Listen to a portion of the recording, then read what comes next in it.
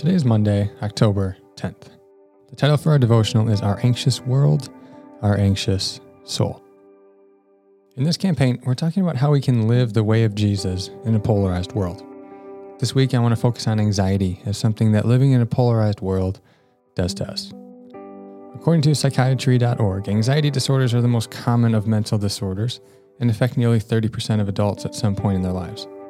According to the World Health Organization, the pandemic brought about a 25% increase in the prevalence of anxiety symptoms. When asked if you had experienced anxiety symptoms in the last week, Americans reached a high in November of 2020, with over 37% of Americans reporting anxiety symptoms. Today, it's back down to about 30% of Americans. From my understanding, and I say my understanding because I'm not a mental health professional, anxiety is a natural response to stress. When we encounter a stressor, we experience what has been called the fight or flight response. This is a natural response and can be a good thing. We've all heard stories of moms doing incredible things to save their child in distress. However, our bodies are not meant to exist in this state of stress response permanently, as many of us are doing. Stressors from work, home life, relationships, social media, global events, etc. are ever present in our modern technological world. Our hyper-awareness of everything going on in the world comes with a cost. As we talked about last week, those who benefit from a polarized society use our anxieties to draw us closer to their cause. This anxiety, even low-grade anxiety, causes erosion beneath the surface in our inner life. Gordon MacDonald likened this to a sinkhole in his book, Ordering Your Inner World. He writes, "Sinkholes occur, scientists say, when underground streams drain away during seasons of drought, causing the ground at the surface to lose its underlying support. Suddenly, everything simply caves in, leaving people with a frightening suspicion that nothing, not even the earth beneath their feet, is trustworthy. There are many people whose lives are like one of Florida's sinkholes.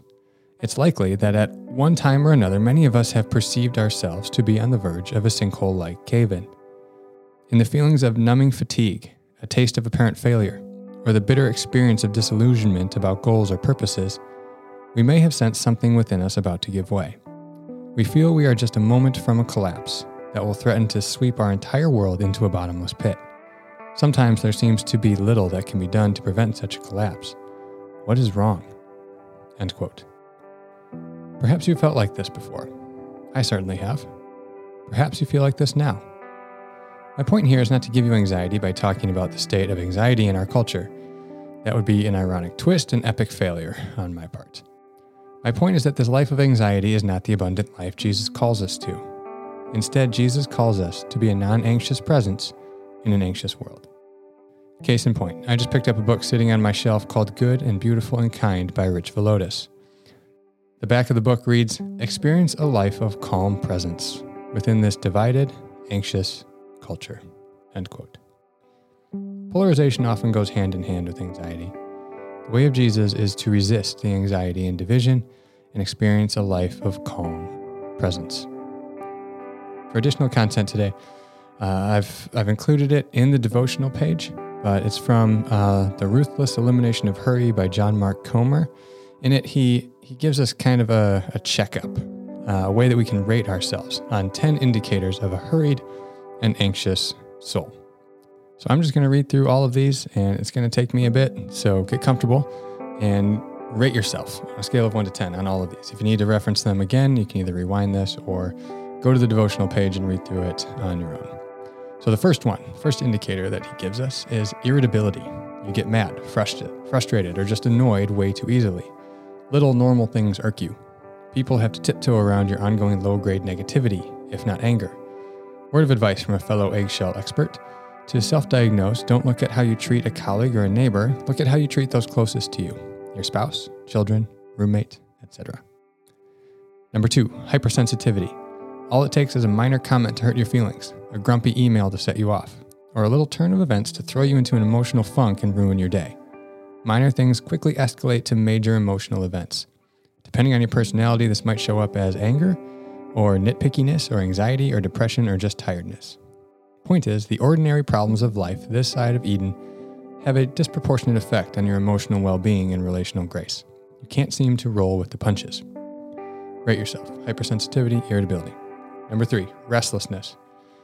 When you actually do try to slow down and rest, you can't relax. You gave Sabbath a try and you hate it. You read scripture but find it boring. You give quiet time with God but can't focus your mind. You go to bed early but toss and turn with anxiety. You watch TV but simultaneously check your phone, fold laundry, and get into a spat on Twitter. Okay, maybe just answer an email. Your mind and body are hyped on the drug of speed. And when you don't get the next dopamine fix, they shiver. Number 4, workaholism, or just nonstop activity. You just don't know when to stop. Or worse, you can't stop. Another hour, another day, another week. Your drugs of choice are accomplishment and accumulation. These could show up as careerism or just as obsessive house cleaning and errand running. Result, you fall prey to sunset fatigue, where by day's end you have nothing left to give to your spouse, children, or loved ones. They get the grouchy, curt, overtired you, and it's not pretty. Number 5, emotional numbness.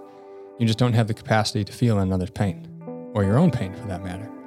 Empathy is a rare feeling for you. You just don't have the time for it. You live in this kind of constant fatigue. Remember, be rating yourself as we go. 6, out of order priorities. You feel disconnected from your identity and calling. You're always getting sucked into the tyranny of the urgent, not the important. Your life is reactive, not proactive.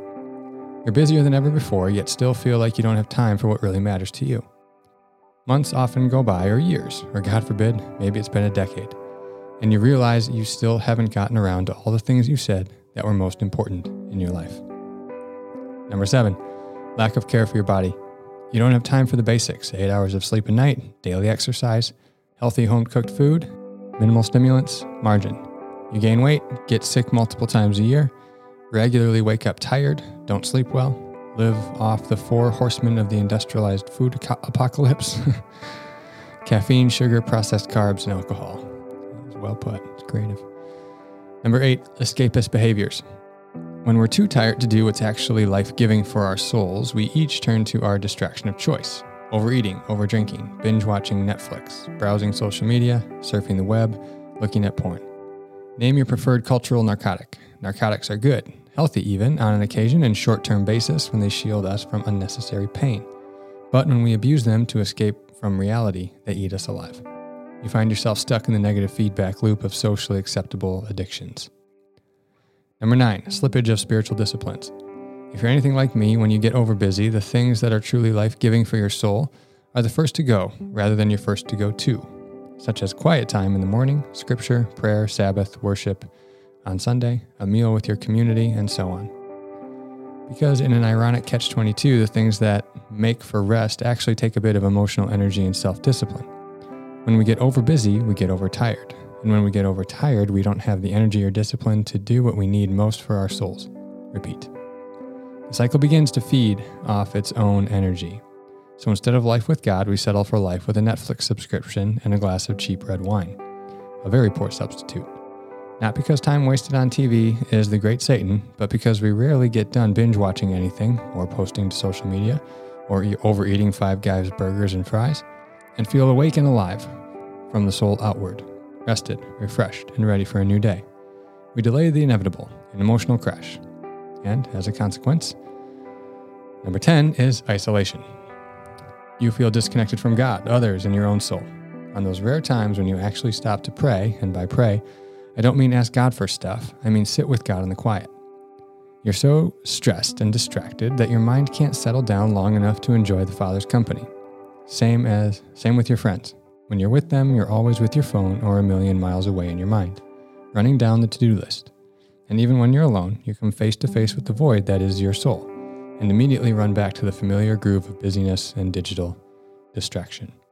So again, rate yourself on those 10 to determine how hurried and anxious your soul is.